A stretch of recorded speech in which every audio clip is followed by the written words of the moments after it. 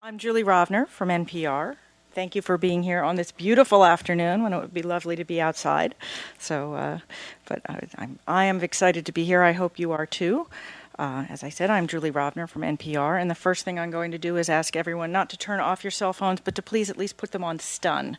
I only have my cell phone out because I'm going to time everyone else. I am happy to be here, and I assume you are too, to discuss what I humbly think of as one of the more important pieces of health policy research of the last, at least decade or so. As you all know, Medicaid is very much in the news these days, particularly with the work of the so-called super committee. Those are the people who are charged with finding $1.2 trillion in deficit reduction in the next, 7 weeks or so. Some people think Medicaid is one of the best programs government ever created, and some people think it's one of the worst, and I think very few people think it's anywhere in between. So I was particularly pleased to discover in my inbox the week before the 4th of July an embargoed paper about a randomized controlled trial of people with and without Medicaid coverage. Now, I'm enough of a wonk to remember reading about the Rand health insurance experiments back in the 1970s. For those of you who haven't turned off your phones, you can Google that. But this particular paper got me pretty excited, and for all of those who are not quite as wonky as me, a randomized controlled trial is kind of the gold standard of research, both medical research and health policy research. And it's pretty much impossible in this kind of situation to get a randomized controlled trial going because it would be unethical to give some people health insurance and withhold it from others.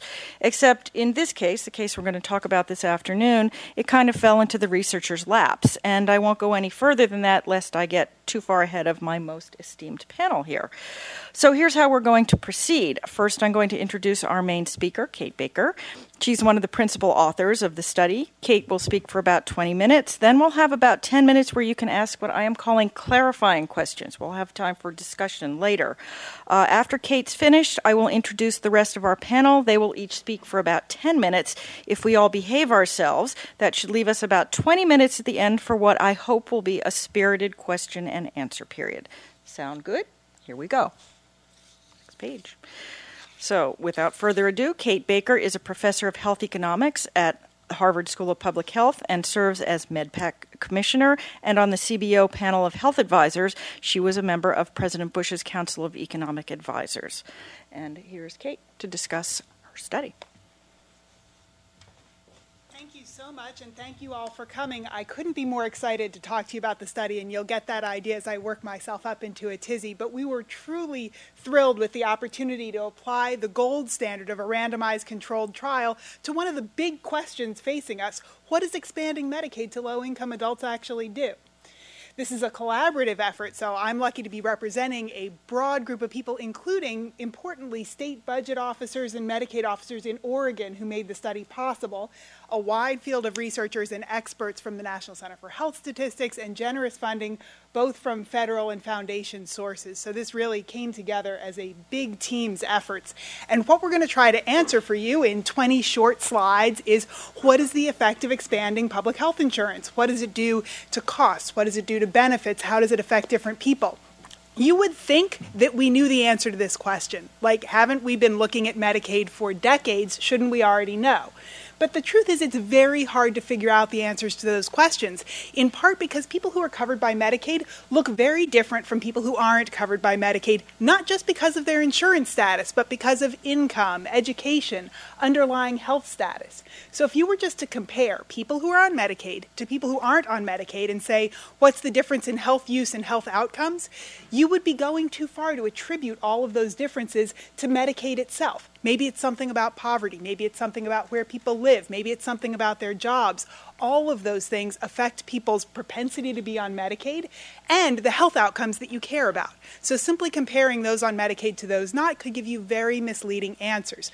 What you'd like to do is have a randomized controlled trial, but until now, that evidence didn't exist because it would ordinarily be unethical to randomize people into healthcare or no healthcare just for the sake of doing a scientific experiment. This is a problem faced by a lot of social science and health policy questions. What's the effect of education? I don't know, let's lock some kids in the basement.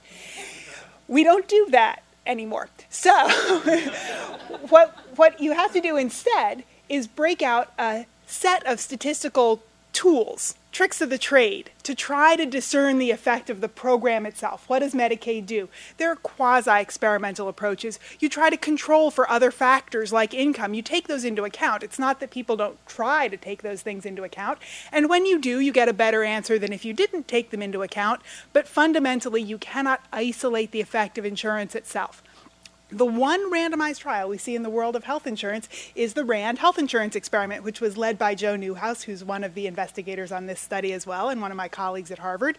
What they did was they randomized people into different types of insurance, some with more generous copayments, some with more stringent copayments. And from that, we learned how much does healthcare consumption change when you change the price of healthcare. If people have small copays, do they consume more healthcare?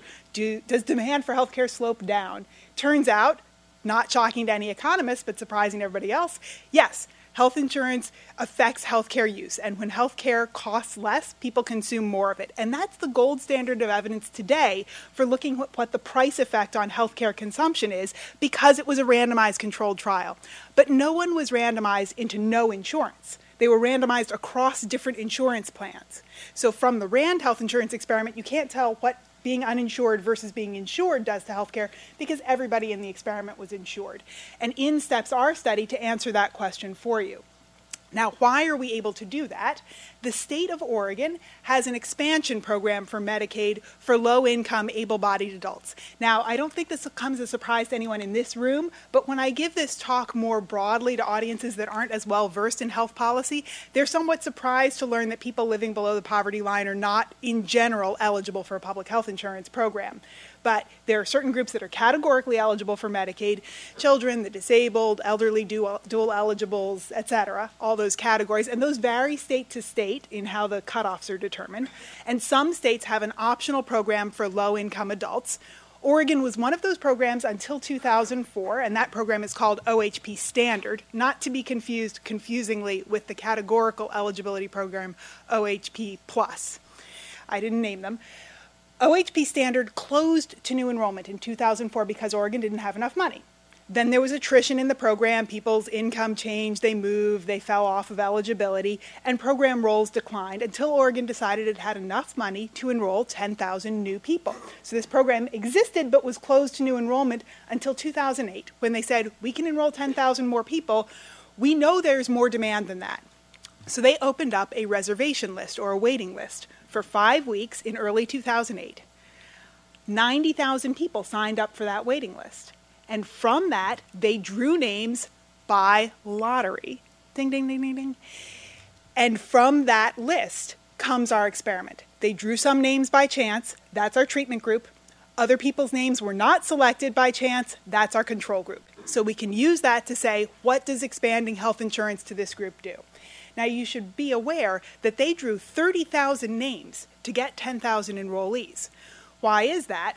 First, the list wasn't so great. There wasn't a lot of detail on the list about how to reach people. Some people were signed up by friends or doctors or family members, so the addresses that they had weren't all good, so not everybody got an application. Of the people who got applications, not all of them sent them back. And of the ones who sent them back, not all of them were actually eligible. The goal of the reservation list was to get as many people signed up in as short a period as possible. So they did massive outreach. They made it really easy to sign up. People just had to write their name and address and their date of birth on a list. That didn't evaluate eligibility. Once their name was selected, then they had to fill out the 8-page Medicaid application showing proof of income below the poverty line, showing legal residence, showing all sorts of things that some people couldn't produce the documentation for. So about 60% of people who were sent an application successfully mailed it back, and about 50% of those who mailed it back were actually deemed eligible. So our treatment group, and this is a technical point, but it's important for interpreting our data. Our treatment group is everyone whose name was selected. Our control group is everyone whose name was not selected. Of our treatment group, only 10,000 ended up enrolled. For those of you who are familiar with reading medical trials, from that we can calculate an intent to treat, what's the effect of getting your name drawn, and a treatment on the treated. What's the effect of actually enrolling? And I'm not going to go into all the details of how we do that. The important thing to know is that all of the analysis relies on the fact that there was a coin flip. The people who were drawn from the list look exactly like the people who weren't drawn from the list, except for having a lucky number. So we're going to use that to evaluate several different aspects of potential effects of health insurance. The first is we're going to look at the cost in terms of healthcare utilization. How much more care do you use if you're selected for Medicaid than if you're not? Now, some people think of that as a benefit. The point of health insurance is to be able to consume healthcare. But really, from an economics perspective, I think of that as a cost. What people are trying to do is get healthy. And the way you get healthy is you use healthcare resources. So the cost to society is providing these resources. The benefits then come down the line. So we're going to look at what happens to people's healthcare utilization. And it's not obvious without looking at these data what that answer would be. Well, first of all, we think insurance should increase utilization because we've just given you this thing, insurance, that's valuable, so you now have more resources to work with. We've lowered the price of healthcare, and I just told you from the RAND health insurance experiment, we know when the price of healthcare is lower, you consume more. All of that would suggest you should consume more, but there's some forces that go in the other direction. One of them in particular applies to Medicaid, because people may say, you know what, Medicaid's not such good insurance. It doesn't pay providers very much. It's hard to find a provider. Maybe your access to care doesn't actually improve that much when you get Medicaid. So that's an empirical question. What does the data tell us?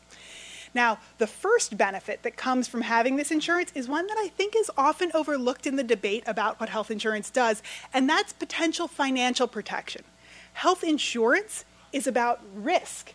So is homeowners insurance or auto insurance. It's not just about high expenses. It's about protecting yourself from the financial risk of potentially having high expenses when you're not sure ahead of time. So people not only want to consume health care, they want to also not be evicted because they can't pay their rent because of high health care expenses. So one of the benefits we might expect to accrue from having health insurance is reduced financial stress when you have a bad health event. Now, again, it's not obvious how big that effect would be or if it would even be present here. You might say, you know what, insurance is about protecting your assets. Low-income people don't have any assets to seize, so maybe it's not going to make any difference.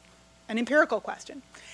The second benefit we're going to look at is the one I think everyone has in mind when you start looking at health insurance, and that's what happens to people's health. You would think that when you have access to health care, your health should improve, and because you're getting better care, you're getting earlier care, you're getting more care. It's possible that you might say, hey, you know what, now that I have health insurance, I'm not going to take care of my health because if I have a heart attack, then I don't have to worry about paying for it. That strikes me as unlikely to be a big effect. Economics says it could be there, but we have no idea how big it would be. I do have to tell you one little story, though. I have to tell you a lot of stories. This is the first little story. When I was out, I've been out in Oregon many times doing interviews, listening to some of the survey data being collected, focus groups trying to understand what's going on in a more nuanced way. And I heard one guy tell a story about when he got access to OHP standards saying, you know what, I was so relieved that I could go back to playing softball on my softball team because I didn't have to worry that if I blew out a knee, I wouldn't be able to pay for getting it fixed. So who knows, maybe there's something in this economics after all. So these are the main outcomes we're going to look at. The data come from several different sources, and I'm going to tell you, thank you very much, a little bit about them, but not too much. And there is a working paper that's publicly available that goes through all of this in painful detail, and we can go into any of the details in Q&A if you want, but I'll try to breeze through to get to the punchline. We have data from the list where people signed up. We have administrative records on whether people actually ended up on Medicaid or not. That seems important. But the outcomes data is probably what you want to focus on. We have hospital discharge data, so we know everything about the hospital utilization of everyone who was on the list. We used the state database on hospital discharges that was already being collected, had that merged to the list, so we have it for everybody who's on the list, both the treatments and the controls. We have mortality data, and in what I think is a more novel data set, we have credit reports. So we know what happened to people's formal use of formal credit that would show up in a credit report. Those data are great because they're available for everybody on the list, so you don't have to worry about any selective response rates or recall bias or any problem when you collect self-reports. It's complete. But it's not all that specific. It doesn't cover everything you want. Those data sets are great, but they're valuably complemented by data we collected from the people themselves. First in the form of mail surveys, so we could ask people things about use that wasn't in this like outpatient use or emergency department use. We're going to get more data on emergency departments. And about use of informal credit. A lot of low-income populations use sources that don't show up in credit reports like pawn shops, payday loans, loans from neighbors and relatives. So we have data on that. And then data that we don't have available yet, but I think is going to be really helpful in the future, is a year later. This data that I described is all a year after insurance coverage. In the second year, we went to people and got information from them in person at their home or in a clinic where we collected physical specimens. We collected blood samples to test for cholesterol, diabetic blood sugar control, exposure to infection. We got blood pressure. We got height, weight, and waist circumference to measure obesity. So those physical measures, along with a much more detailed questionnaire, are going to be available at 2 years. The mail survey data from 1 year is a little sparse because there's only so much you can ask people about in the mail, whereas in person we ask people hundreds of questions about disease management and the like. So those are our main sources of data. There's our study population. You should take from this that Oregon is kind of a rectangle and that the major cities aren't actually on the coast. What do we know about our study population? You guys are the only ones laughing at my little jokes. Come on. What do we know about our study population? The key thing that I want you to take from this slide is that people who signed up for the list are pretty sick. And this isn't all that surprising. These are low-income people who are really eager to get health insurance. And you see that 18% of them have been diagnosed with diabetes, 28% with asthma, 56% with depression. So this is telling us that we ought to look very carefully at mental health burdens in addition to physical health burdens. There are also only 45% of them are currently working. So this is an un- or underemployed population with a high health burden. And this is at baseline in the controls. So don't worry too much about the equations unless you want to. The key thing that I want to tell you is we're going to look at the effect of getting drawn in the lottery, and we're going to use that to then determine the effect of being insured. So I think the policy question people are really interested in is how are people who are on Medicaid different from people who aren't on Medicaid? We don't just look at the people who are on Medicaid, we look at everyone who was selected in the lottery and use that information to gauge the effect of being on Medicaid. For people familiar with the statistical term, this is to ensure that there's no selection bias, that we don't have the same kinds of problems that just comparing Medicaid to uninsured populations would generate. Now, the important fact from earlier about take-up is that only about 25%, there's only about a 25 percentage point difference in insurance coverage between those who were selected and those who weren't. Last statistical point before I show you the punchline results is that one danger in doing a scientific study like this is you're looking at a lot of different outcomes. And maybe if you look at enough things, you find something that is statistically significant. And there's a danger there in inference in saying what's due to just dumb luck or chance versus what's a real scientifically grounded effect. We took that into account by saying ahead of time what all of our hypotheses were in elaborate detail and by adjusting our standard errors or our inference to say how sure are we given all the outcomes that we looked at. This is a fairly nuanced statistical point, but I bring it up to say that we've applied the most rigorous possible scientific standards to the evidence because we saw that this was a unique opportunity to gauge these effects. So we really wanted to go the extra mile to do these extra statistical bells and whistles so that you can rest assured that the results are scientifically rock solid. So the results are going to fall into 3 categories: healthcare use, financial strain, and health outcomes. First outcome is hospitalization. Now, I have a lot of tables here. I'm not going to go through them in detail, but you can see them in the paper itself if you're so inclined. I'm just going to show you this one so that you'll know how to interpret the tables, and then I'll get to the punchlines. What this is saying is that among the control group, those who weren't drawn in the lottery, there was about a 6.7% chance of being admitted to the hospital. That's that first number. But for those who gained access to Medicaid, that's the 2-stage least squares, next to last column, there was an additional 2.1% probability of being admitted to the hospital.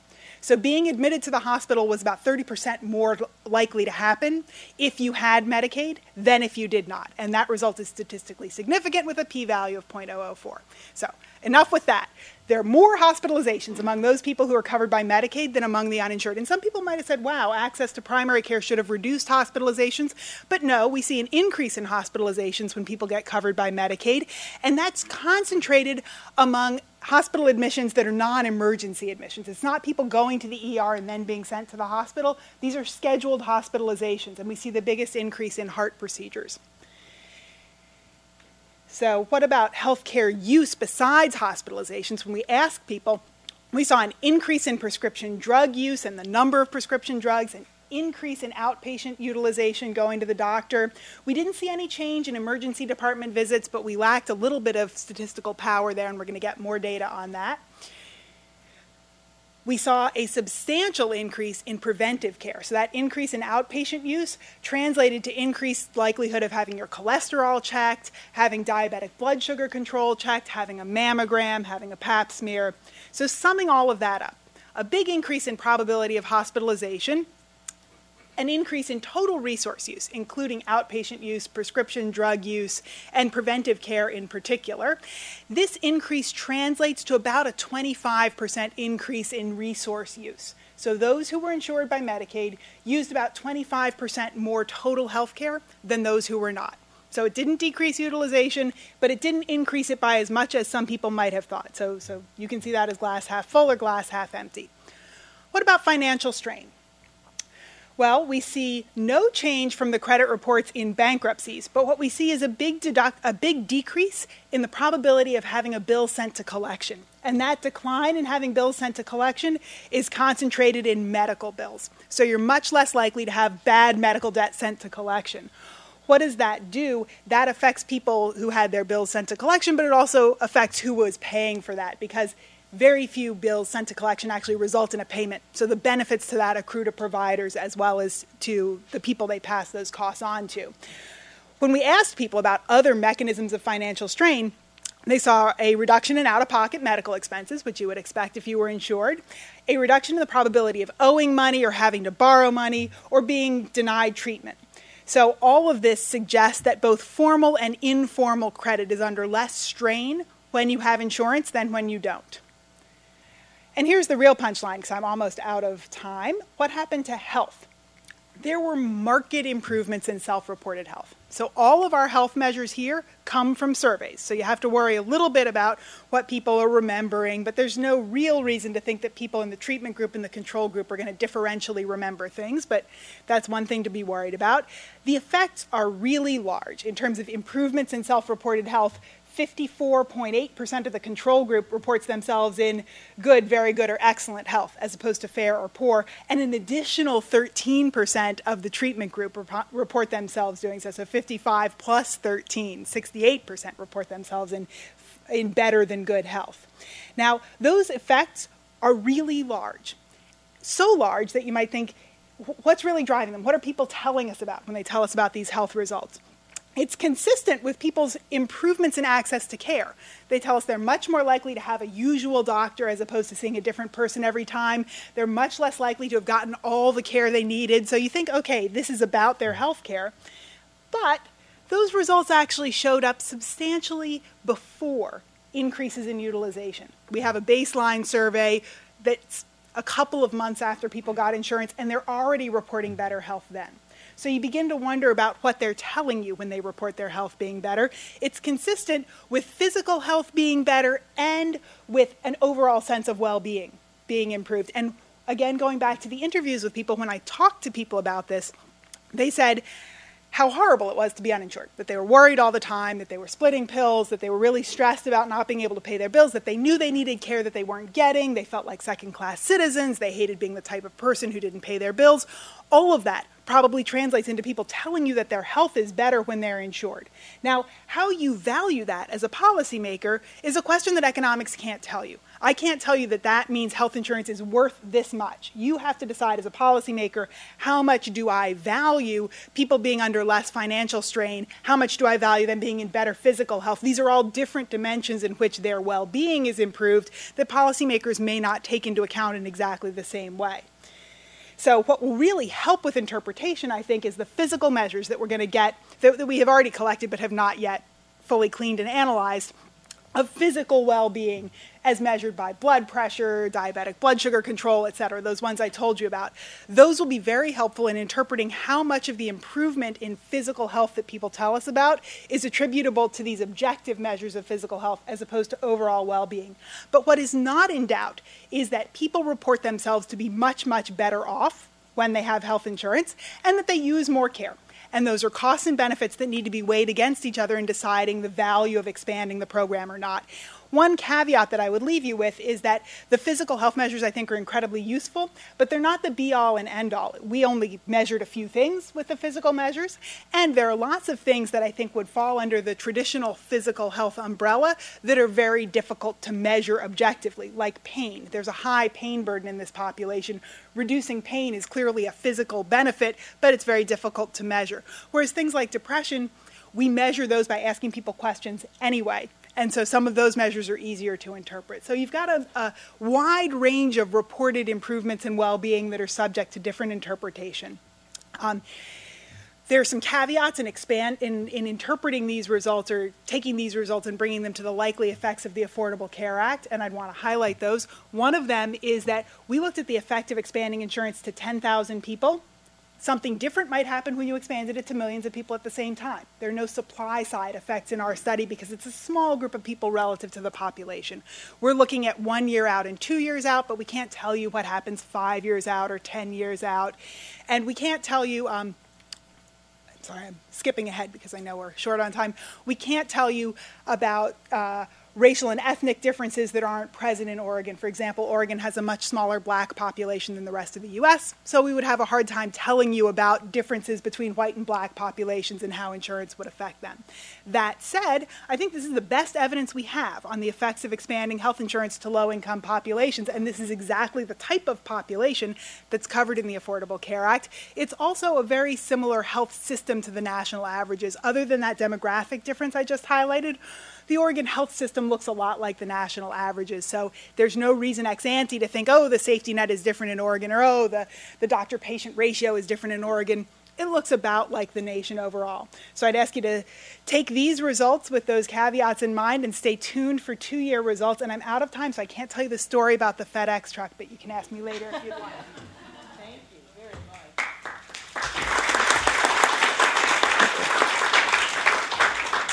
That was extremely well done. I'm going to take the moderator's prerogative and ask you the first very quick clarifying question is, when can we expect these 2-year results?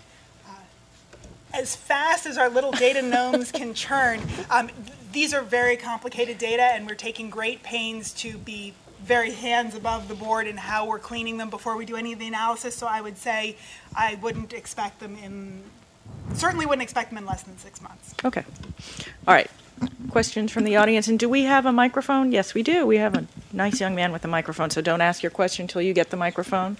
If you have any there's a question over here. And can you identify yourself, please, so we know who you are? Hi, I'm Neil Thacker from NIH. You mentioned that people talked about having sort of a backlog of healthcare needs that they're waiting to attend to. Do you have any quantification of what those are, way of estimating that? Well, I'd point out that the data that we're showing you in those tables come from a full year after insurance coverage, and actually a little more than a year, more like 15 months. So our perception is that that is close to steady state. We don't have a time trend because we didn't survey continuously. So I can only tell you that utilization seemed fairly stable between 6 months and 15 months. So any backlogs seem to have been taken care of in the initial bolus, but I don't have enough of a time series to say that with a great deal of certainty. Question over here. John Mazur. Why don't you wait for the microphone, please? I'm John Mazur. I'm a practicing neurosurgeon. I would maintain that the survey results are invalid because both groups are not blinded. If you know that you've got health insurance, the expectations for a questionnaire would be that you would be better, and the opposite would be true for the control group. I think their expectations and their need to please the investigators would make the survey invalid. So that is certainly an issue that we sought to address, and I'll give you 2 pieces of evidence that might suggest it's less of a problem than you do, but also then point you to the administrative data as a backstop to that. So let me give you the more detailed answer. First, we were very careful when we mailed out surveys. They are not sent from any Oregon Department of Health and Human Services organization. We have our own letterhead, we have our own logo. We never mentioned the word insurance in any of our mailing materials, and we only ask questions about insurance coverage at the very end, so that throughout the survey it's about lots of health issues. They don't associate us with the lottery or with the state agency. We did do focus groups afterwards to see if that was the case. That said, you might say, well, even if you've never mentioned the lottery and you've never mentioned Oregon Health Plan, you're asking them about their health. They must be thinking about the lottery 15 months before. Most of them didn't actually remember about the lottery when we did ask them about it, but that could still be the case. What you could do is then compare responses where you have similar external sources, for example, hospitalizations. We asked people about hospitalizations and the probability of hospitalization in the survey, and we have hospital discharge data administrative records. So you can compare those to see if you see any differential reporting effect, and we don't. So in theory, that could definitely be a problem, and that is something that that is a reason to take all self-reports of anything with a grain of salt. It's obviously impossible to blind people to whether they are insured or not. That's not logical. But asking people about it as best as you can and then comparing those answers, I think that highlights the importance of having both administrative data and survey data so that one can overcome the shortcomings of the other. Question up here in front. Wait for the microphone, please. There you go. Thank you. I'm Annabelle Fisher, health mental health provider.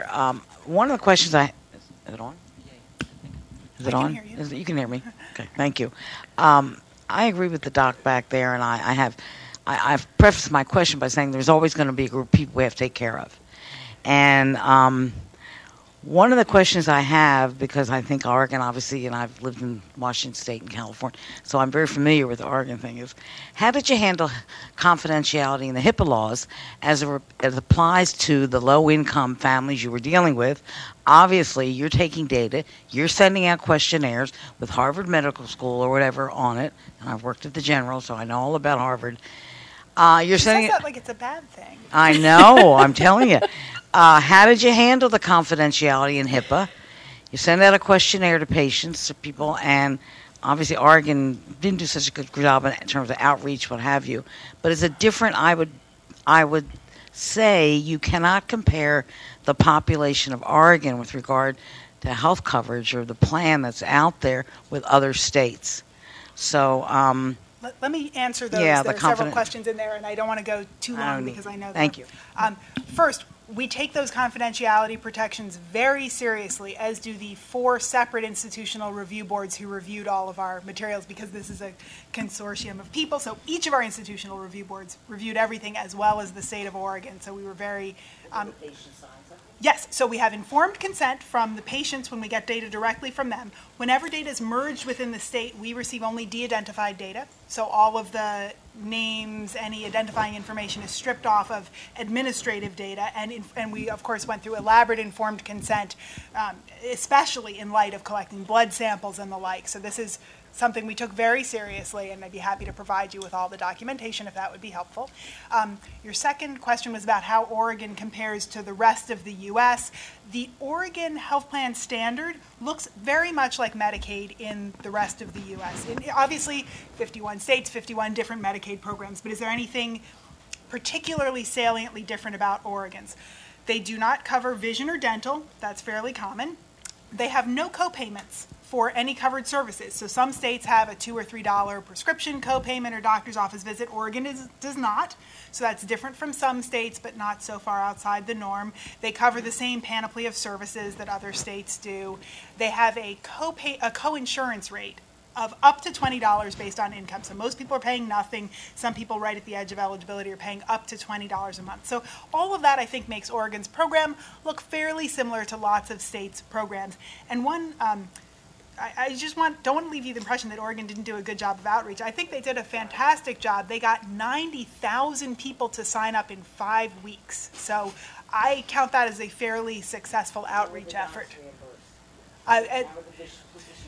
It looks slightly more generous than U.S. median. There are lots of different statistics you can look at, and some people benchmark it against Medicare payments and how do the Medicaid payments compare as a share of the Medicare payments, which is always less than 1. Oregon looks fairly typical, slightly more generous than the average U.S. state, but not markedly so. We're going to move on now to the rest of our panel. Kate, I'm sorry, Julie. Before we do that, Kate, you might want to take a minute to mention the mortality results. Oh, yes, I think I'm you skipped sorry. over I those in the skipped it. presentation. It was on one of the slides, but I skipped over it, and I'm glad you clarified it, Mr. Longus, that we saw no effect in mortality. Now, we take that as driven by the fact that the mortality rate in this prime age population, even though they're low income, is very low. So with a low baseline mortality rate, the change seen over 1 year, we saw nothing of statistical significance. We will obviously follow that forward. That's the only objective measure of health that we have until we get the blood samples and all of that from 2 years. So up till now, all the health outcomes are self-reported except mortality, and we didn't see any effect on mortality, but mortality rates were very, very low, well under 1%.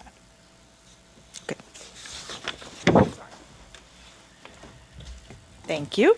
We're going to proceed with the rest of the panel, which I will introduce now, and I'm going to be a little stricter with the time. Obviously, Kate was going through the study. With our commenters, I'm going to introduce all three, and then they will go back to back to back, and then we can have some more discussion. First, Robin Hanson is an associate professor of economics at George Mason University, a research associate at the Future of Humanity Institute at Oxford University, and chief scientist at Consensus Point. Robin was also a Robert Wood Johnson Foundation Health Policy Scholar at the University of California at Berkeley. Robin will be followed by Michael Cannon, who has been cited by the Washington Post as, quote, an influential healthcare wonk at the Libertarian Cato Institute. I will add that these people wrote their own bios, I'm just reading them, where he is Director of Health Policy Studies. He is co-author of the book Healthy Competition, What's Holding Back Healthcare and How to Free It. Finally, we'll hear from Rachel Garfield. She is Senior Researcher and Associate Director at the Kaiser Commission on Medicaid and the Uninsured, where she's responsible for directing analytic work on the impact of Medicaid and health reform on coverage and access to care. She's previously worked as a professor of health policy, policymaker for federal CHIP implementation, and research consultant for hospital operations and management. So we will start with Robin. Come up here.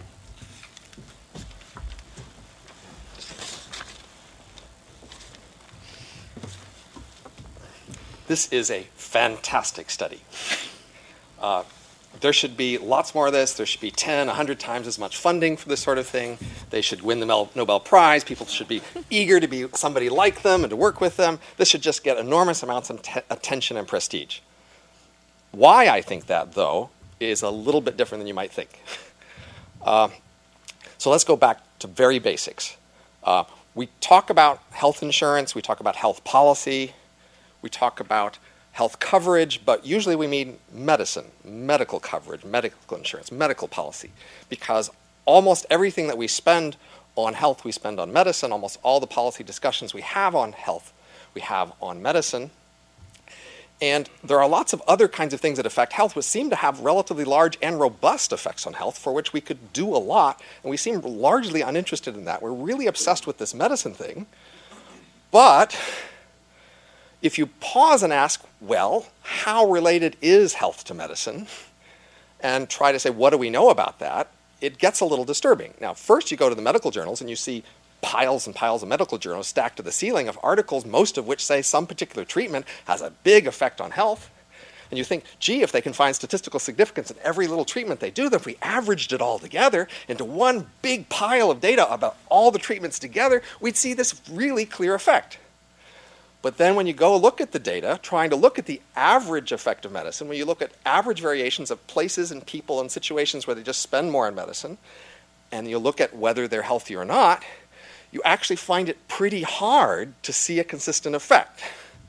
That is, for example, one of my grad students just graduated. He did part of his thesis on this. He looked at 50 states over 28 years, and basically he found that a 10% increase in medical spending corresponded with a 1% increase in mortality rates. Now, that's typical in the middle range. The studies sometimes have positive, negative, zero effects, but the point is when you look at data sets and you try to do statistical controls as best you can, you don't find a relatively clear effect, which is disturbing given these piles of medical studies which suggest that you should find a clear effect given how much an effect they seem to find in those things. So, given that you're worried a bit about that, you want to sort of back off and go to, well, what's the best data we've got? The solidest, clearest data that could address this.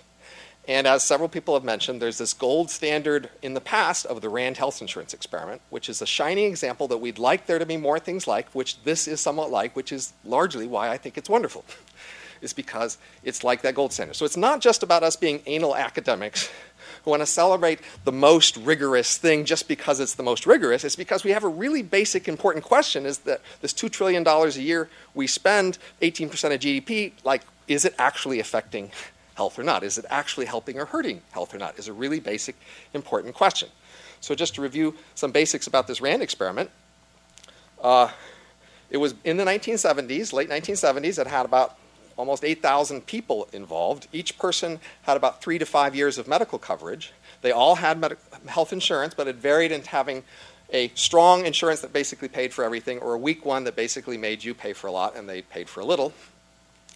And they had some predetermined, in order to deal with the selection effect, they had some predetermined a general health index that they were going to look at. And when they looked at this general health index, when they reported, they broke it down 2 ways. They broke it down by rich versus poor. The poor is 20% and the rest of the 80%. And then people who were initially sick, the sick is 20% and the other healthy 80%. And they reported by these 4 groups. And for this 4 grouping, basically, for none of the groups was there a statistically significant difference in health. This was like a $50 million thing, so this is like a big deal. The one group that was the most closest to significant was people who were initially well but poor, and then they started like doing a bunch of stuff, and those people were at a 6% level worse off for doing this. So that's really disturbing. People like looked at some other things like blood pressure and things like that it's not clear they selected for. Now the clearest thing was like people who had free eyeglasses could see better. But I kind of like set that aside. Yeah, sure, if you gave them free cars, they could get places faster too, but it doesn't really speak to the rest of medicine because it's not really very related. Given that sort of context, it's really disturbing that that was done over 30 years ago, and we haven't tried to do something like that. That only costs $50 million, which is a lot, but we're spending $2 trillion a year on this stuff, and we really ought to spend a little bit some time to find out if it actually works. So that's why this study is such a breath of fresh air, is that somebody's finally trying to do something that's actually a randomized experiment in order to find out, does this medical stuff work or not?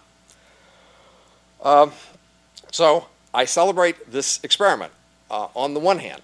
On the other hand, it doesn't speak that much to the question of the general usefulness of medicine, because it really is quite a special population. These people are not at all random. I mean, again, 55% depressed, 55% unemployed. The average number of sick days per month is 10. They are just, the average income is $13,000. They're just way extreme. Some people want to help, and there's ways to do that, and the question is, how much does it help? And it's great that this experiment will say some things. Now, beyond knowing whether medicine helps, we'd actually like to know if it helps via a placebo effect or not. First, after we find out if it helps at all, we might then ask the question if it's a placebo effect. We still might be a good thing if it's a placebo effect, but it affects how we want to subsidize it or what we want to do with it. The RAND experiment said even with a placebo effect, we don't see effect. So if there's a placebo benefit, there's some other harm compensating that. And the RAND experiment also didn't find any difference between people who use more medicine and less in terms of appropriateness of care, severity of diagnosis, anything like that, which is really also disturbing. So now, in this experiment, what we see is a substantial bigger use of medicine, which is what you want to see if you're looking for anything. And then you see them saying they feel healthier. Bingo, at least you're not sure if it's a placebo effect or not, but at least it's something, right? But then most of it seems to show up before anybody does anything. And even later, if we see them actually physically healthier, it could still be the placebo effect of them thinking they'll be healthier, and that's causing them to be healthier. And apparently, there's not really going to be a way to tell in this data set which way that goes, because they just don't have the right kind of data at the right time to be able to see that. So, but at least it might be nice to know that poor folks have a placebo effect benefit if you give them free medicine. That's at least telling us something, because it's actually solid data using a randomized experiment to find out rather than just kind of guessing. But it's still limited in the sense of, what helps these people may have little to do with what helps the rest of it. Again, they're depressed, they're stressed, they're anxious, and it may be mostly about just calming them down for their stress and anxiety. We do see this financial benefit, that is, by giving them money, they feel less stressed about money, which isn't terribly surprising. If we actually wanted to see, though, whether there was a overall welfare benefit to the free insurance, we might have, and I know they didn't actually have the option because this was a government program, wanted to give them the option to just take the money instead of taking the insurance, because then we could compare the people who took the money to the people who took the insurance and see whether those people were different in terms of their financial stress. Maybe you're just less financially stressed because you got a big pile of resources that showed up on your doorstep, and that was good for you. You know, we don't really need randomized experiments typically to know giving you a big pile of resources makes you have financial problems less, presumably.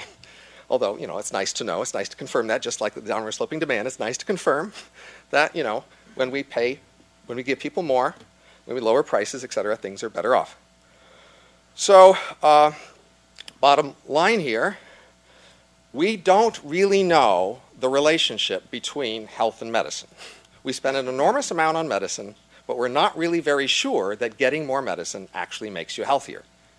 And when we look at the best data we can, we still aren't very sure. That tells you that you looking at your experience of your uncle who did something better and something is really misleading, because that's just not a very good data set. We have much better data sets, since even there we can't really tell. So it suggests that it's hard to tell. It also suggests that we're not getting huge value necessarily from this thing if we can hardly tell if you're any better. So the health policy implication might be whatever this is good for, maybe it's not for health per se, because it's even hard to tell whether people are healthier. But what we really should do is to celebrate experiments like this and try to raise it up, because then maybe we could shame or induce other people to trying to do the real experiments we need to do, which is to look at more ordinary people and to see whether medicine helps them, and to set aside this, I'll call silly ethical barrier that somehow it's unethical to give people all the medicine you could possibly want. You could, for example, give some people a pile of cash and let them spend it on medicine if they want, and other people you could give insurance, and you'd induce more people to get more medical spending that you gave insurance, and you could look at those different people. I don't think it's unethical to give people cash and then prevent them from spending it on medicine if they want. So that ethical barrier isn't really there. It's more a cash barrier. It would just cost a lot to do an experiment like that, and somebody needs to pony up and pay for it. Anyway. Thank you.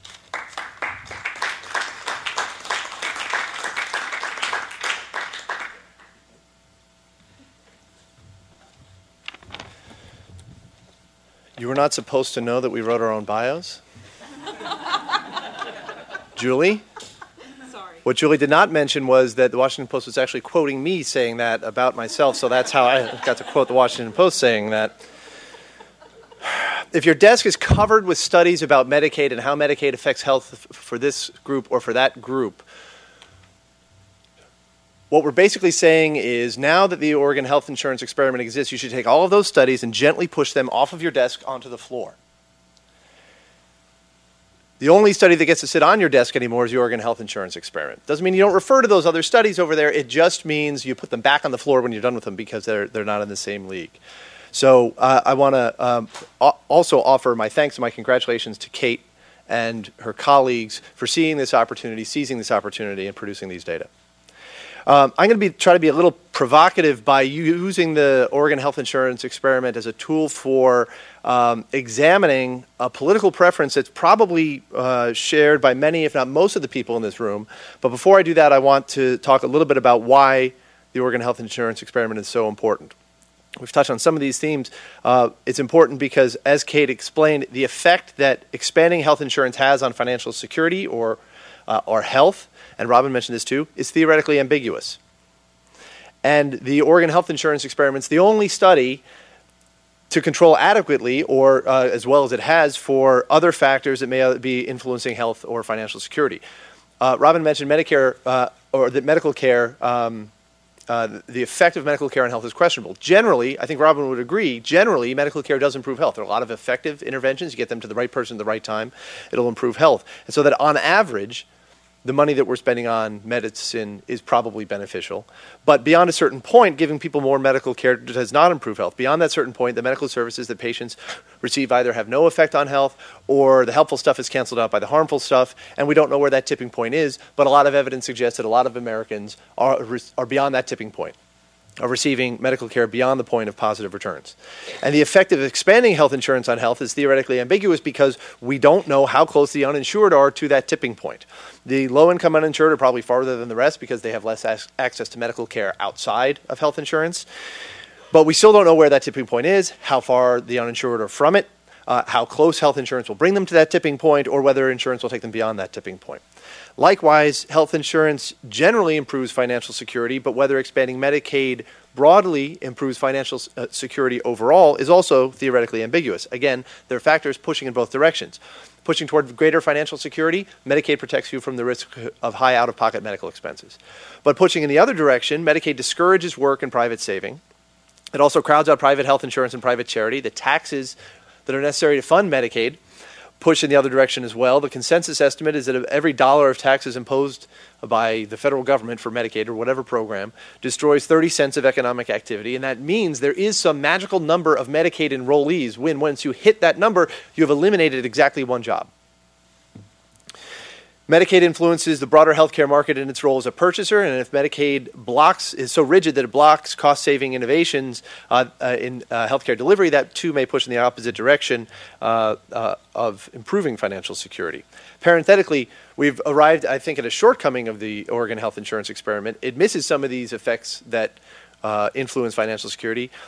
Kate and her colleagues compared those who enroll in Medicaid to those who don't enroll, or more precisely, those who are selected by the lottery to those who are not selected by the lottery. But to capture the effects of Medicaid taxes or Medicaid as a purchaser of medical care, you would have to compare a world with Medicaid to a world without Medicaid.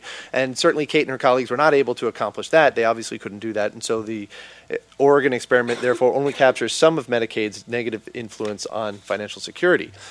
We need experiments like these to see which of these factors dominate and what is the net effect that Medicaid has on health and financial security. We need randomization to ensure that we're capturing the effects of Medicaid and not some other variable. And now we're at the part where I'm going to get provocative. This experiment, I think, is important also because it reveals something counterintuitive about the push for universal health insurance.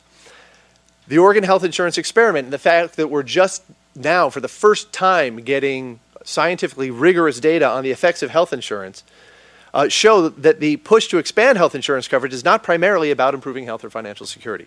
Supporters of universal health insurance don't support it because they want to improve other people's health or make them more financially secure. They support it mainly because it delivers for them some other X factor. Now, what do I mean by that? Well, consider, since it's theoretically ambiguous that whether expanding health insurance would improve health, and there have been credible studies, not as credible as the Oregon experiment, but still credible, suggesting that expanding coverage sometimes may not improve health. Then if your goal were really to improve health, what would you do? You would conduct experiments. You would fund insurance expansions. You would fund hypertension vans to go into low-income neighborhoods to help low-income people measure and control their blood pressure. You would do the same thing with HIV vans. You would give higher payments to hospitals for trauma care over here. You would spend money over there to improve things that economists believe have a causal impact on health. Some of the things that Robin alluded to, things like education, income, nutrition. You would see what strategies, which of these experiments bought the most health or financial security per dollar spent, and then you would scale up those programs. But that's not what is happening. Congress passed a stimulus bill and a health care bill with lots and lots of money to promote evidence-based medicine, but they included zero funds for evidence-based policymaking. They appropriated no funds to determine whether, for example, the recent health care law's expansion of health insurance will actually improve health. Now, one might say, well, now that we have the Oregon health insurance experiment, we don't need to do that. The Oregon health insurance experiment has established that Medicaid does improve health and financial security, case closed. And we can proceed knowing that we're promoting those goals. There are two problems with that response. One of them, Robin alluded to, it's generalizability. Even if there are gains in health and financial security here, we don't know whether expanding coverage to higher income groups will yield any or any gains or gains as large. So I think that so that's one problem with that response. But more fundamentally, while the Oregon health insurance experiment has shown that Medicaid delivers gains in health and financial security, that doesn't defeat the point that universal health insurance coverage is about something other than than those things. If anything, I think it strengthens that point. If universal coverage were really about improving health and financial security, we would look at how much Medicaid spent to deliver those benefits as 10,000 people. We would compare it to other policies, hypertension bans, and what have you, and invest in whatever delivers the most health and financial security per dollar spent. Resources are limited. So if these are really our goals, we would want to make sure those resources were being targeted or being spent in the best way.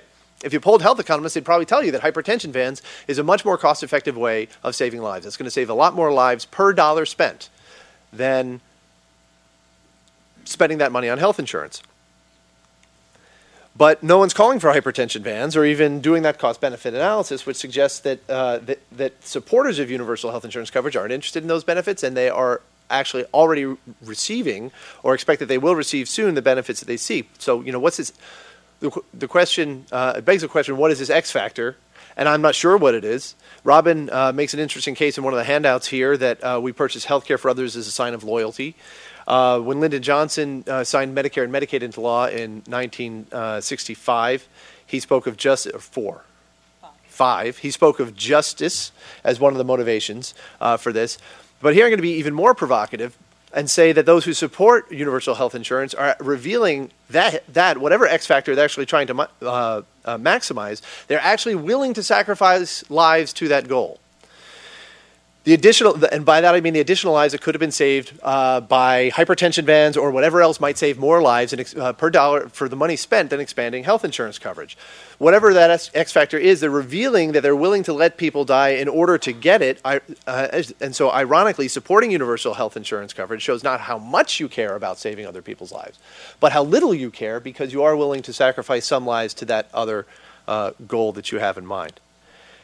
To me, I think this is an astounding feature of our healthcare debate, and among the considerable good that this study is likely to do. I hope it'll. I think perhaps it could do even more good if it pushes us to re-examine exactly why it is that we're pushing for a policy of universal health insurance coverage, what it is that we're trying to promote, because it doesn't seem to be solely or primarily about improving health or financial security. I think this study could do even more good if it spurred more states to conduct similar studies. As Kate mentioned, they're only going to be collecting, or they were only able to randomly assign people to Medicaid versus no Medicaid versus not Medicaid for 2 years. And so they may not have the statistical power in a state like Oregon necessary to see effects in mortality.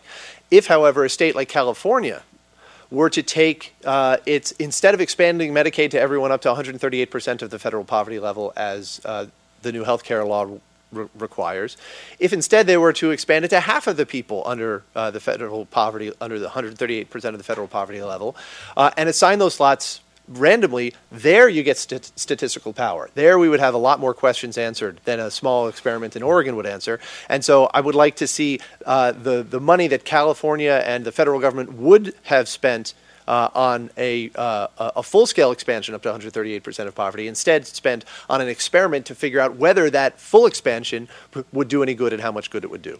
Thank you.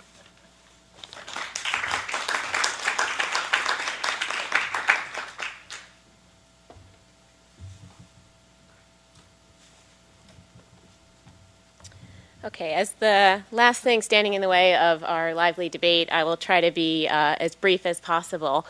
But I want to use my time today to do a couple of things. Provide a little bit of context for the study and its findings, and then also to shift the focus slightly to talk not just about the implications of this study for policy, but about the current policy debate and some things that are currently being talked about that may influence how we view these findings.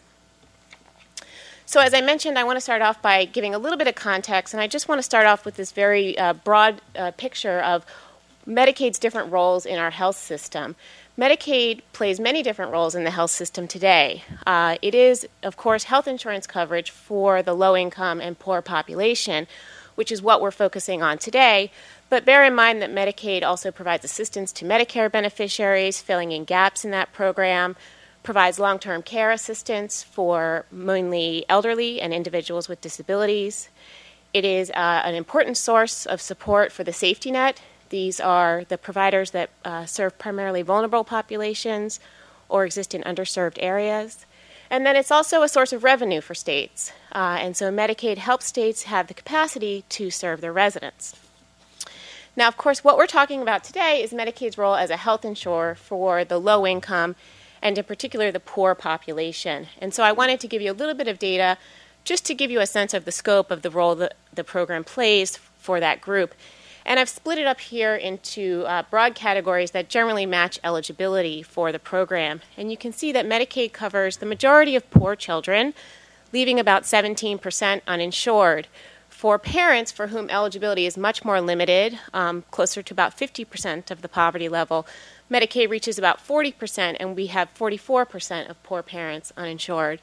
And among adults without children who are by and large ineligible for Medicaid unless they are disabled, with the exception of a few states that have waivers like Oregon, Medicaid covers 28%, and we have about 46% uninsured. And just as a point of reference, these uninsured rates are more than twice the national average that we see for the non-elderly population.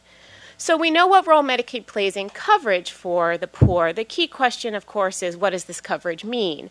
And we actually do have a very large body of non-experimental research that has looked at this question over time. And in Figure 3 here, I'm giving you an example of what that research generally shows, which is that compared to the uninsured, Medicaid beneficiaries have improved access to care. And here I've given you some results from a survey, looking at both children and non-elderly adults. Studies have looked at a range of outcomes. They've looked at utilization, financial outcomes, satisfaction. Some have looked at health outcomes. Some have used statistical methods to look at particular expansions within a state. And while we do see some variation in the particulars of those findings, this general pattern emerges. Now, of course, access to care is related to more things than just health insurance coverage. And so as people have been talking about today, it's very hard to isolate the effect of insurance on these outcomes. And one thing I want to point out is that it's particularly difficult for the Medicaid population. And there are a few reasons for that. One is there's a lot of variation in the outcomes studied, and I think people have spoken to that today. Do you look at things like mortality that you're not likely to see an effect of within a short period of time, or are you looking at more immediate measures of access? Another reason that we have complications in interpreting the study results in this area is because of the complex health and social needs of Medicaid enrollees.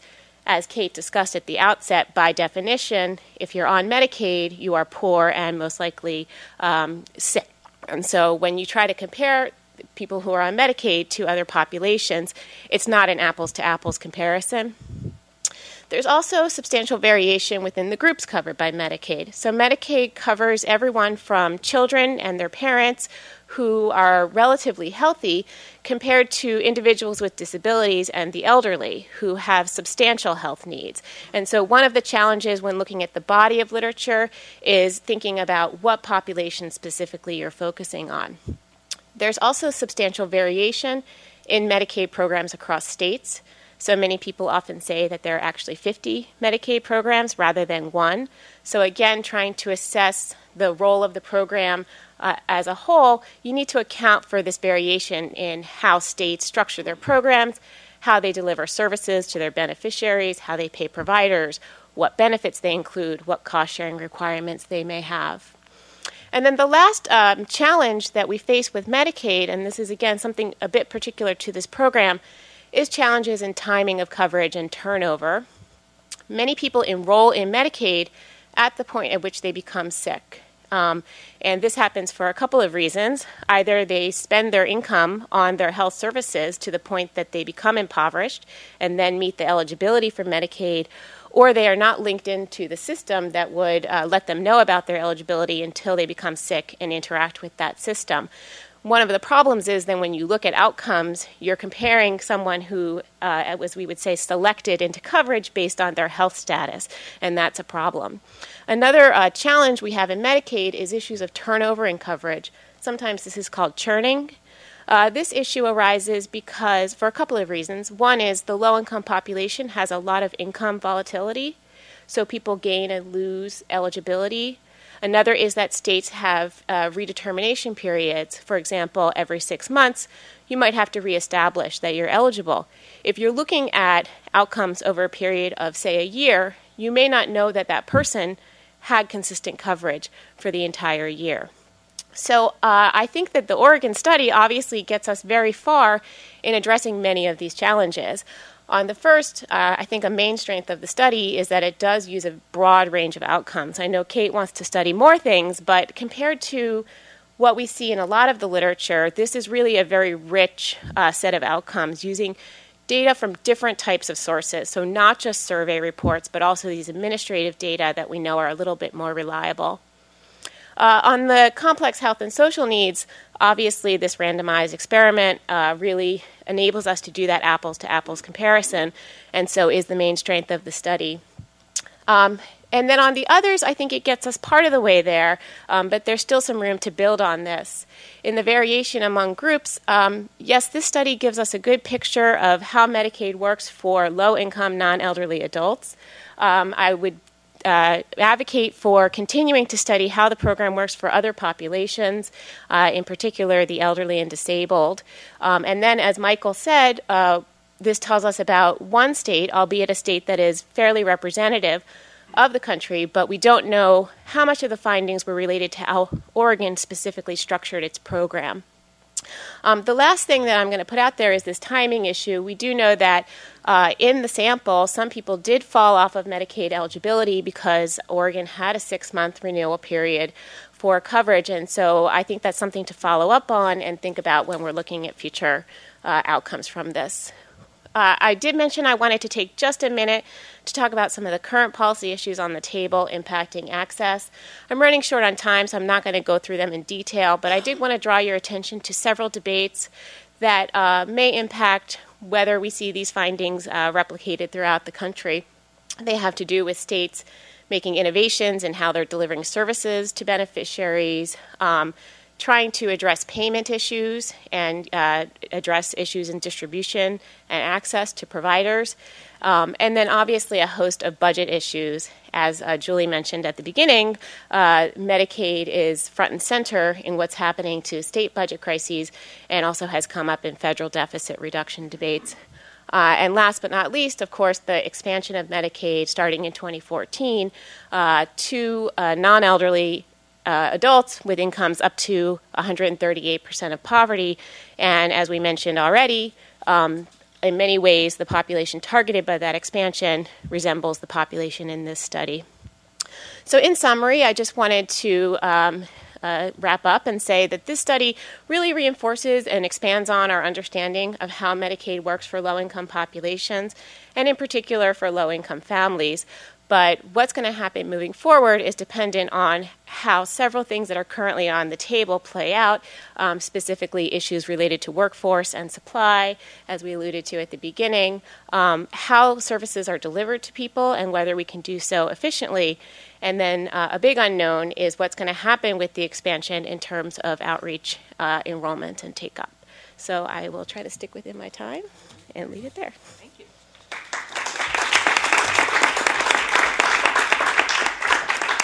I want to thank the panel, and before we open it back up for questions, I want to see if Kate has anything that she wants to respond to from anything any of the panelists have said. I have so many things I'd like to say, but I'll be very brief because I want to hear what you all have to say. I would agree with a lot of the basic points that it's hard to know what would happen to millions of people getting insured at the same time in states other than Oregon, that there are some limits to generalizability here. I do think it's interesting that the group that we saw taking up is likely to be representative of those who take up Medicaid when it expands, in that we know there's imperfect take-up. So there's some selection into the group who signed up for the list in the first place. Who was interested in getting Medicaid? Not everyone, apparently. Well, not everyone who's offered Medicaid takes it up. So there's some parallelism there. I would argue that's likely to hold even in a world with a mandate, because there are no real penalties associated with failing to comply with the mandate with this group. I think the point is extremely well taken that there are many inputs into health besides health care. And our study cannot tell you if you spent those dollars that were spent on Medicaid on something else, on public education, on better nutrition, on a host of other things, how would they affect health? And there's no way from these data to know whether that effect would be bigger or not. So that's something I think we should all think about in structuring goals to improve health, that an exclusive focus on the healthcare system is too narrow. I wholeheartedly agree. I would, though, say that we do know that some of the care that people are consuming in this group, I'm more bullish on what we've learned from the study in terms of the impacts on health, in addition to what we'll learn from the physiological measures, in that we have evidence from the medical literature about what specific bundles of healthcare consumption do from randomized trials there. So if you believe, and that's nothing that our study can tell you, that, for example, Pap smears are cost effective. If you learned that from the medical literature, and you've learned from this that Medicaid increases the use of Pap smears, then that tells you something about the cost effectiveness of that particular bit of spending, even if we're not measuring the cancers that would have been detected from Pap smears. So you have to marry it with some other literature to say what the long-run health effects are likely to be of the changes in healthcare consumption. But we see substantial changes in healthcare consumption and substantial changes in self-reported health and well-being. How you interpret those changes in health and well-being and how closely those map to the healthcare use that we see is hard to say from this study alone until we get the physiological measures. So I think there's reason to be cautious, but I'm not quite as cautious as you were in that regard. I'll stop there because there are lots of other people. Questions? Right here in front. Wait for the microphone, please.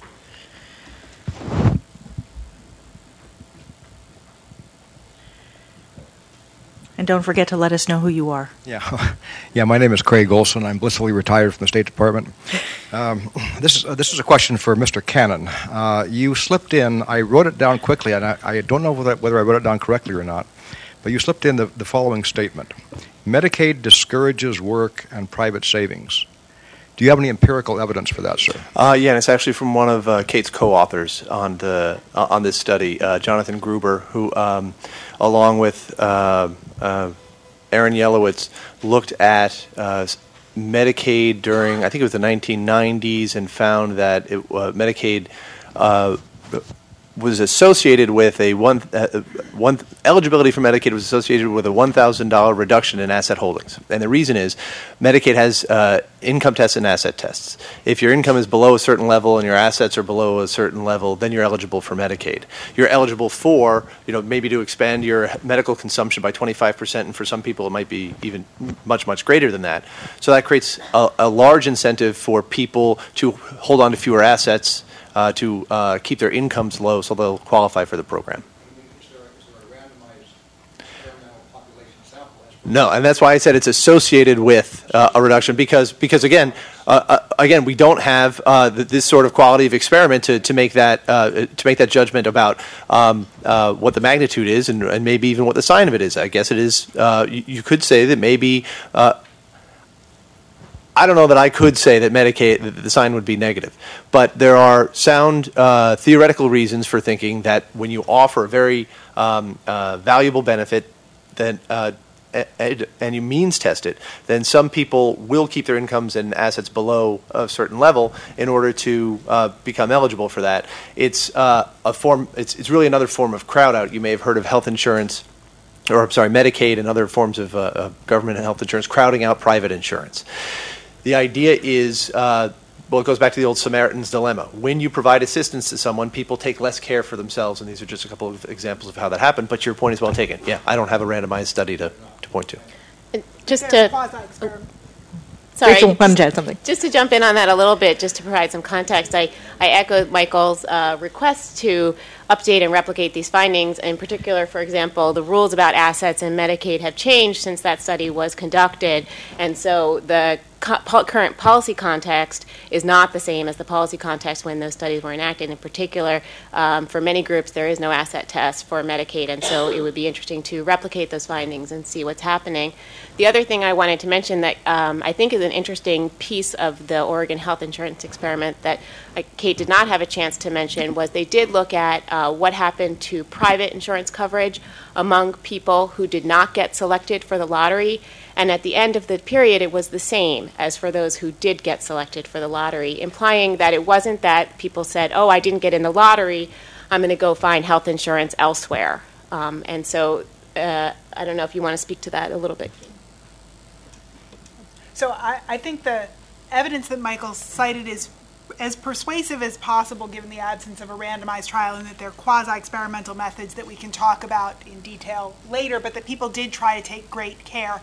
And my suspicion in my reading of the evidence as a whole is that those effects are likely concentrated among people who are at the higher end of the Medicaid eligibility spectrum. If you have a job but it doesn't have insurance, but if you work some more hours it would, or if you're close to the asset limit, those effects are strongest. For our population, as Rachel said, we saw no crowd out of private insurance, even though other literature finds crowd out in other populations, in part, I think, because we are getting a very poor, highly disabled population, and they don't have the outside option of a job that offers health insurance benefits. So we saw no action on private health insurance, and that is probably a function of the population that we looked at. And that goes to the broader point that Rachel was making as well, that this is a specific population. We can tell you about what happens to low-income adults who are interested in getting Medicaid when they get that coverage. That doesn't say what would happen to children if you expanded coverage to them, or what would happen to higher income adults, or what would happen if you gave people private insurance. Those are all different questions. I think this is a particularly interesting population that we've studied, but I would take great care in generalizing up the income distribution or to different types of insurance. Over here, Leighton. Got it. Hi, I'm Leighton Koo from George Washington I don't University. think it's on. Switch. Yes, it's on. Hello? Now? Okay. So I'm still Leighton Koo from George Washington University. And so I have just a little comment and then a slightly different question that's more speculative. One question is just to reinforce the point that Rachel Garfield meant. Again, I love the study. I respect the study. I've done randomized studies in the past. I respect randomized studies. It is an incremental improvement. There's been lots of research before that tends to find the same sorts of findings. So it's not as though, yes, this is unique to Oregon, unique to this population. On the other hand, the sort of other quasi-experimental studies done off national samples tend to find similar things. So again, is this just some quirky thing that happened in Oregon? I sort of doubt that.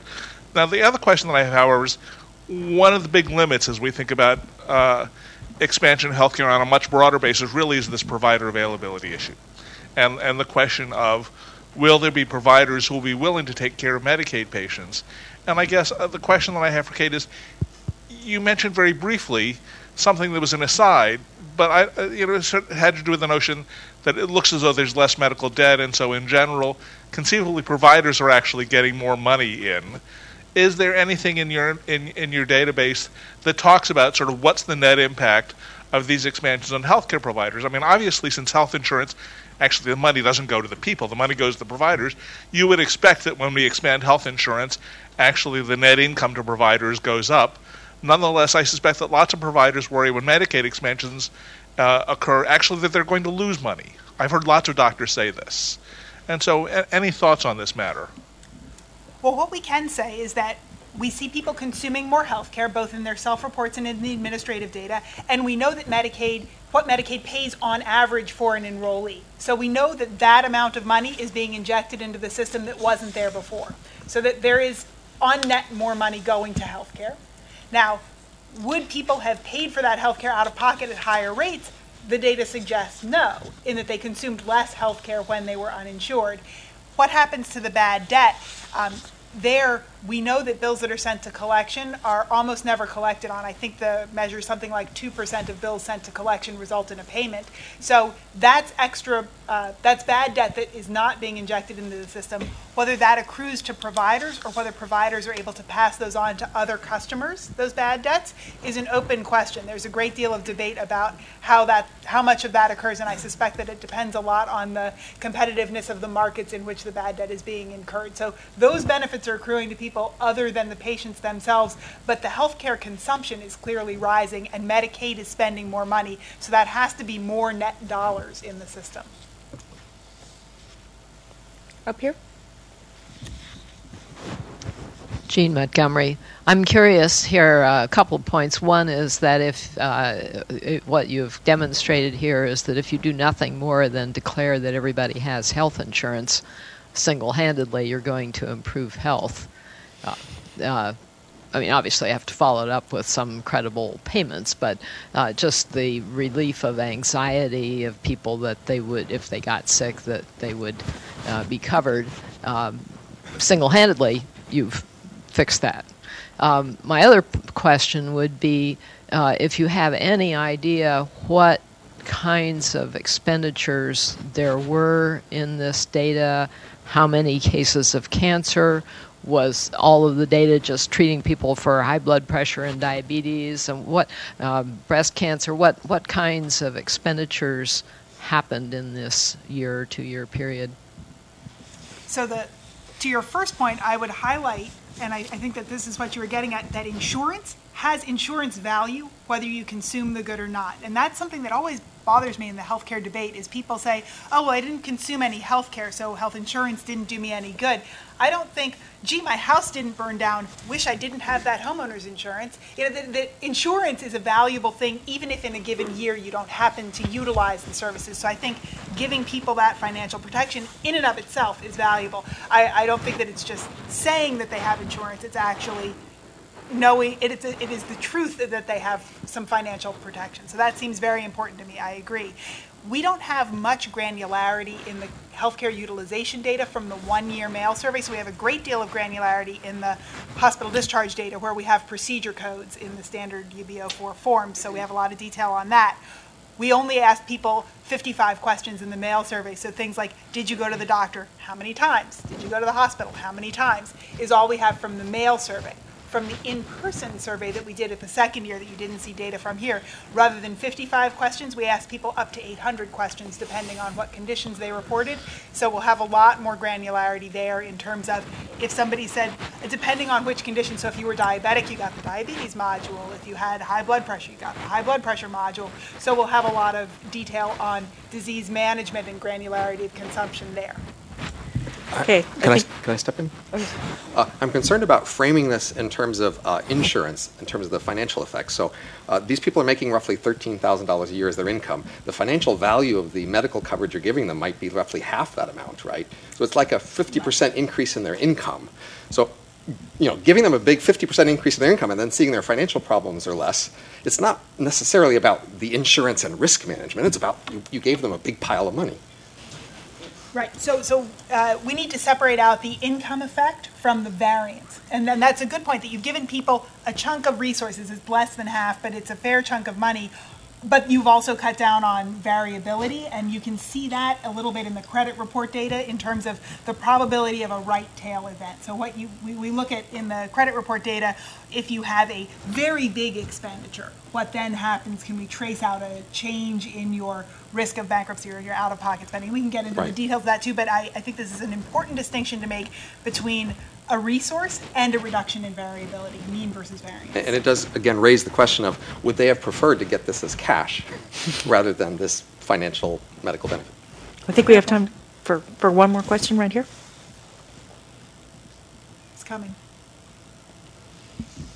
Hi, I'm Peter McManaman with the American Nurses Association. I guess an observation would be that, and you've made this, that this is the low-income adult part of Medicaid.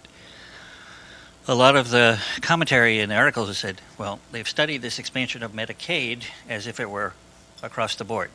The low-income adults are 23% of the bennies nationally. So it's a particular small fraction. What I think would be useful would be if you could take those numbers and tease out of the Affordable Care Act expansions expected, about half on Medicaid, half on their private insurance, what proportion of the expansion of Medicaid is going to look like the low-income adults?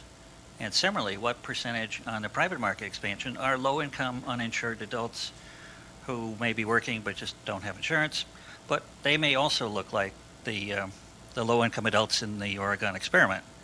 So there will be more elderly under Medicaid. There will be more higher income or middle income that may not be characteristic of this particular population. But I think if you could say, you know, maybe it's 40% of the Medicaid expansion and maybe it's 25% of the projected private insurance expansion, I think that would help. I don't know if Rachel knows the answer to this. It's not going to look like the subsidized private insurance population. Their income's going to be higher. Our income's all under 100% of poverty, and the Medicaid expansion goes up to 138%. I don't know what share of the how many millions of the newly insured are adults under 100% of the federal poverty level in the projections. Yeah, I don't have the figures off the top of my head, but they are available, and so we can follow up afterwards if you want the exact figures. But I can tell you that the estimates are that the vast majority of the newly eligible people are going to be these non-elderly adults who are currently ineligible for coverage in most states.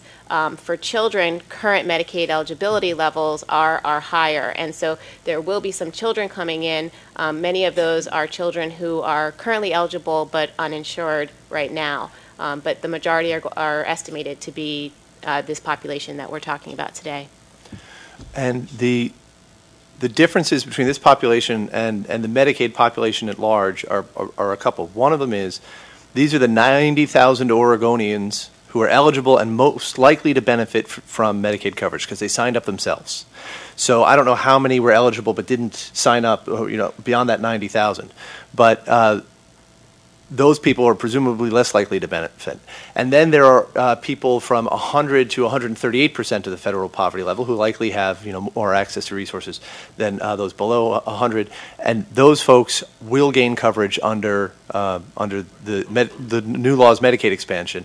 So whatever results you see in this experiment, I think, are going to be sort of the high watermark for the benefits that expanding Medicaid are going to confer, because they're really looking at the people who are most likely to benefit, and other groups are less likely to. I'm going to suggest that we continue this discussion, but with refreshments, which are next door. So I want to thank the panel very much. Thank you.